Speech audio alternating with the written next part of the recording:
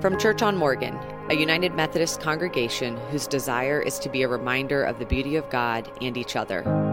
This podcast is a collection of Sunday teachings inspired by the Revised Common Lectionary and recorded weekly in Raleigh, North Carolina. And now, a moment of silence before this episode begins.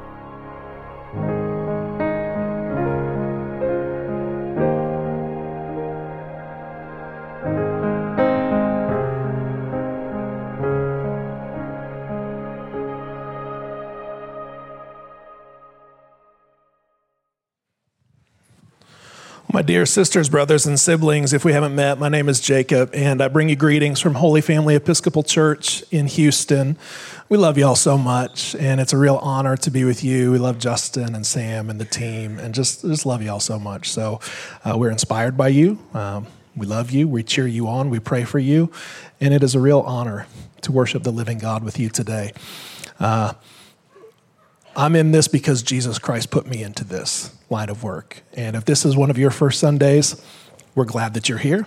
If you are looking for someone who can give you new adventures in life and turn your world upside down, if you are looking for a church for the first time in a long time, if you're looking for a church for the first time ever, I think this place can be a community for you. And I remember showing up to a church for the first time in a long time where I really needed it. And I was met by the living God. And I know that there are people in this room that has already happened to, right? That's why you keep coming here. And so if this is one of your first times, I'm just really glad that you're here. And I think these are your people, and I hope that you'll give them a shot. I'm going to read a scripture. We'll pray, and then we'll preach.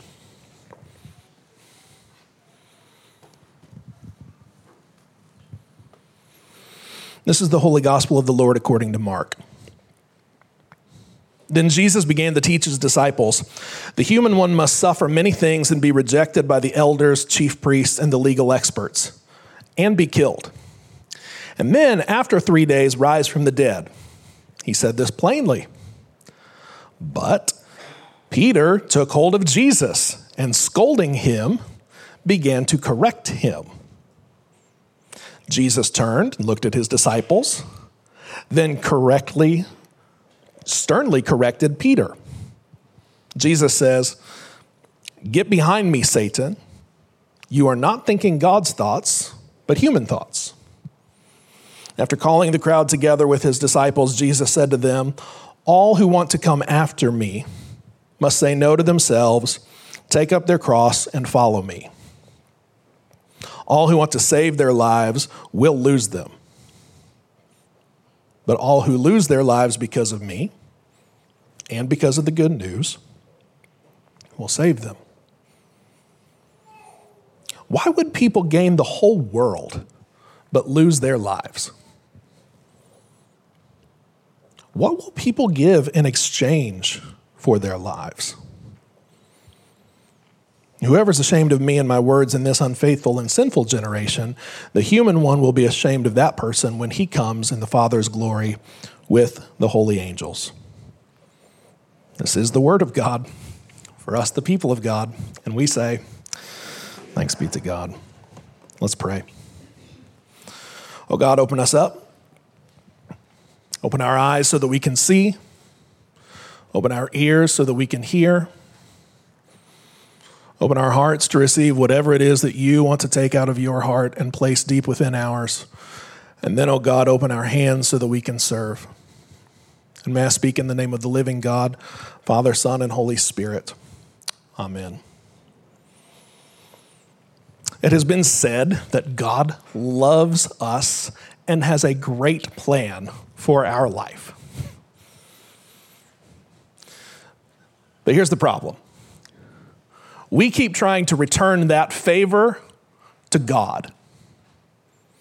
We kind of love God, and we have great plans for God's life. We think we have a pretty good agenda if God could just get on board with it.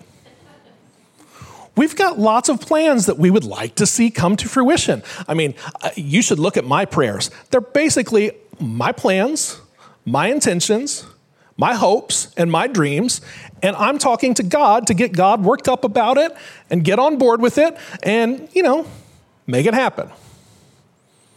We don't really actually want God to be God a lot of the time. Most of the time, we're not really interested in God setting God's agenda. So is it any surprise then that left to our own devices, you get to the end of it, and magically, God loves the people that I love. God hates the people that I hate. God has adopted my agenda and has magically just accepted my ethics. It's great. And we're so good at this. We do this all the time. We have a great plan for God's life. Now, I think this is because we prefer God to be vague.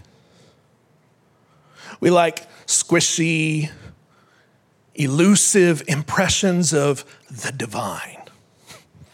And anytime we feel modestly or even moderately spiritual, we think, okay, I'm going to look inward. And so we do some interior work. And that's cool for a while. But if you've ever done that work, you know what happens. Eventually you start noticing some things about yourself and you think, oh, yikes, I didn't know that was down in there.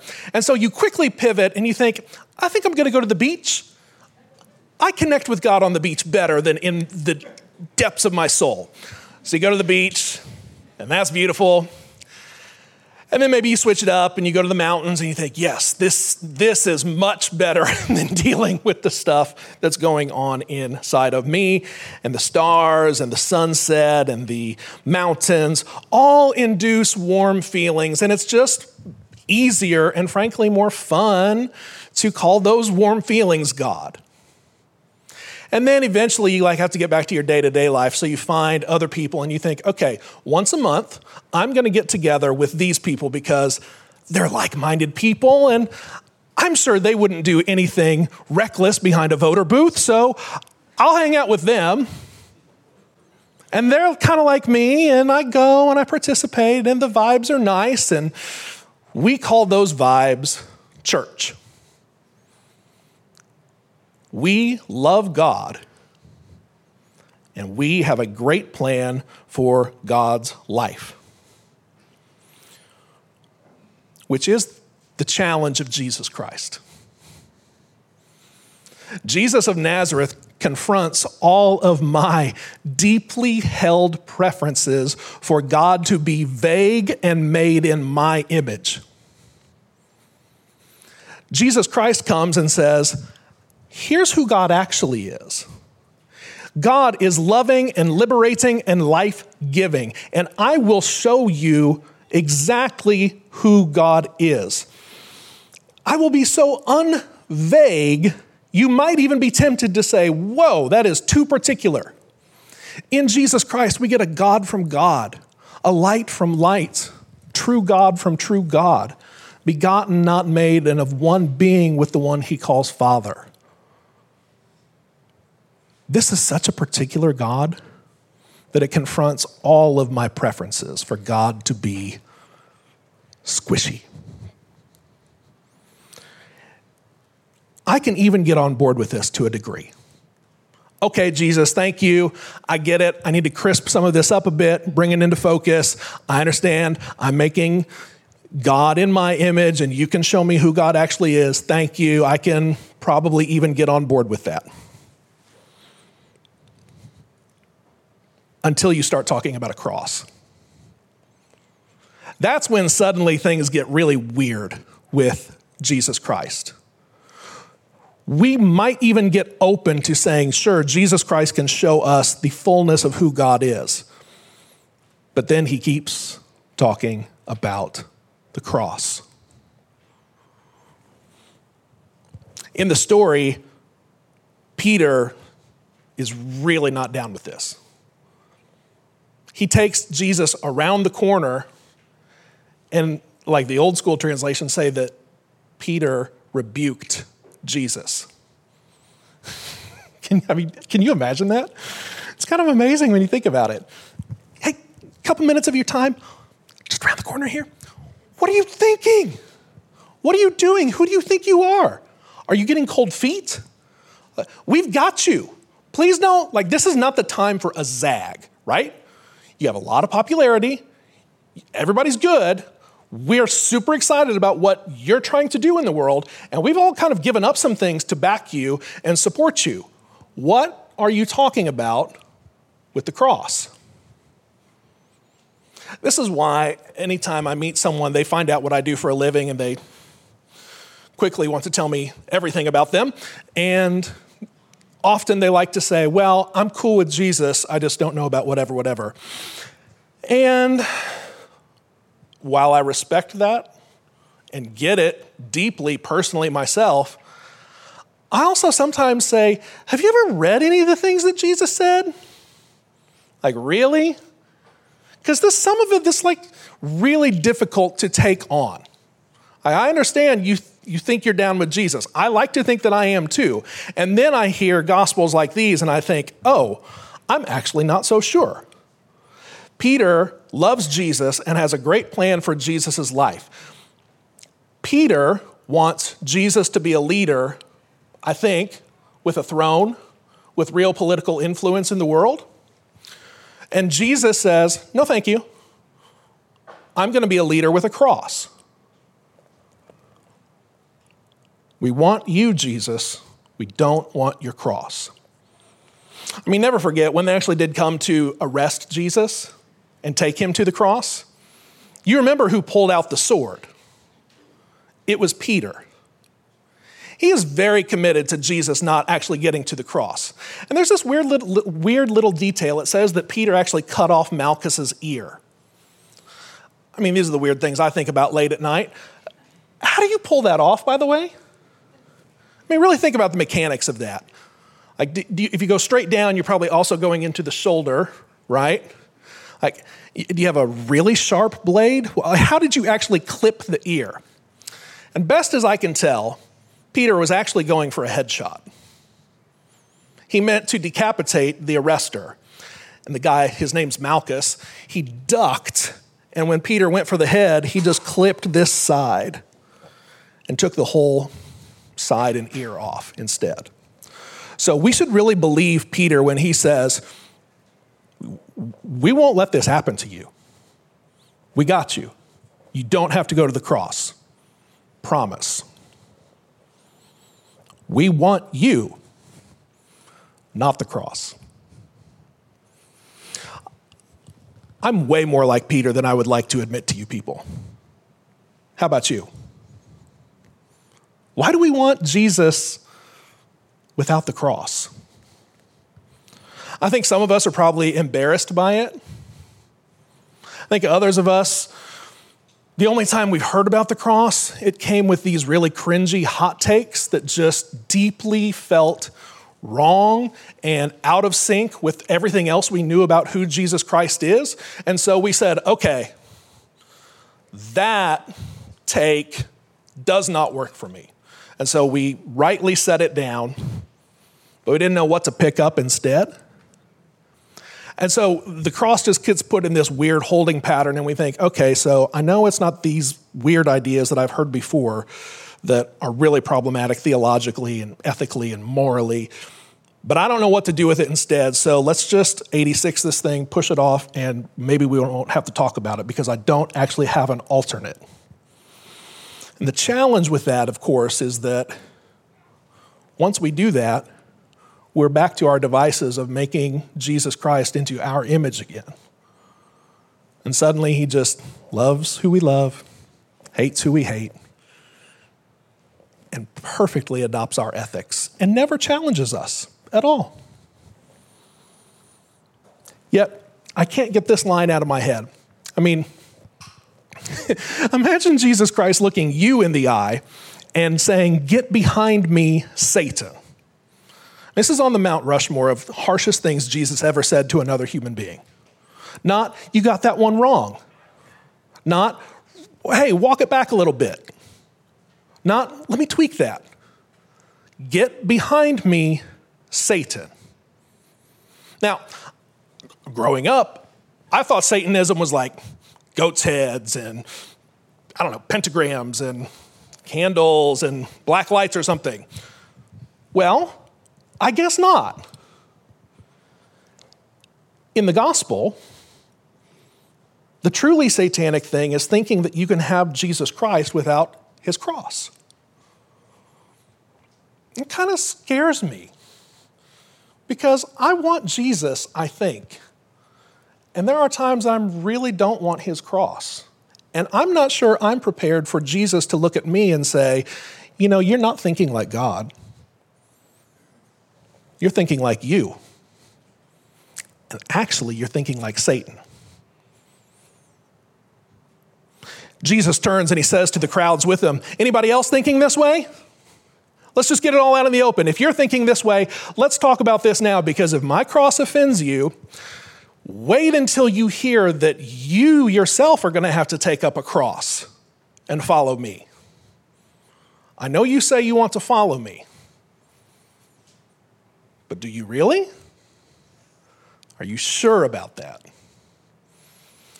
This is what Lent is like in the church, where we no longer get to squirm out of these concoctions that we've made and instead have to really think deeply and critically about how much we really want to follow Jesus.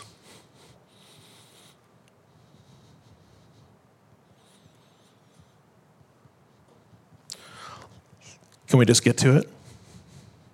Just penetrate right to the bottom? Why a cross? What's the point?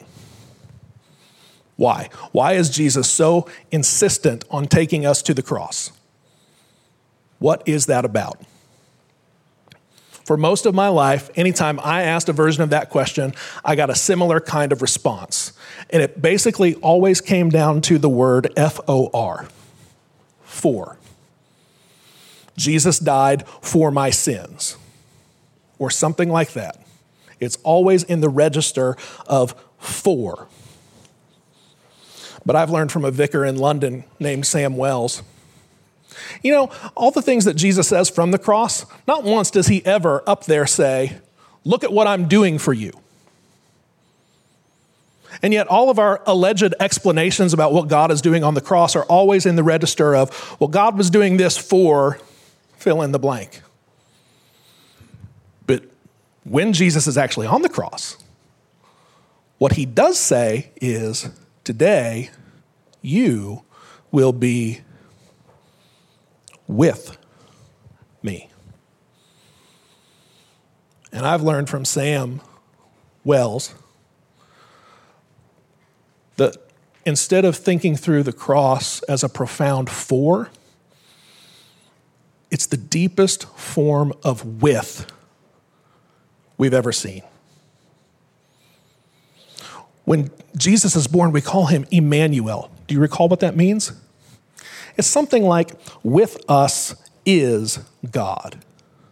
God has come to be with us in Jesus Christ. In fact, the good news of the gospel is that God has determined never to be other than to be with us in Jesus Christ.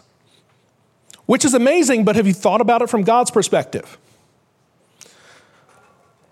Like, how with them do you want to be?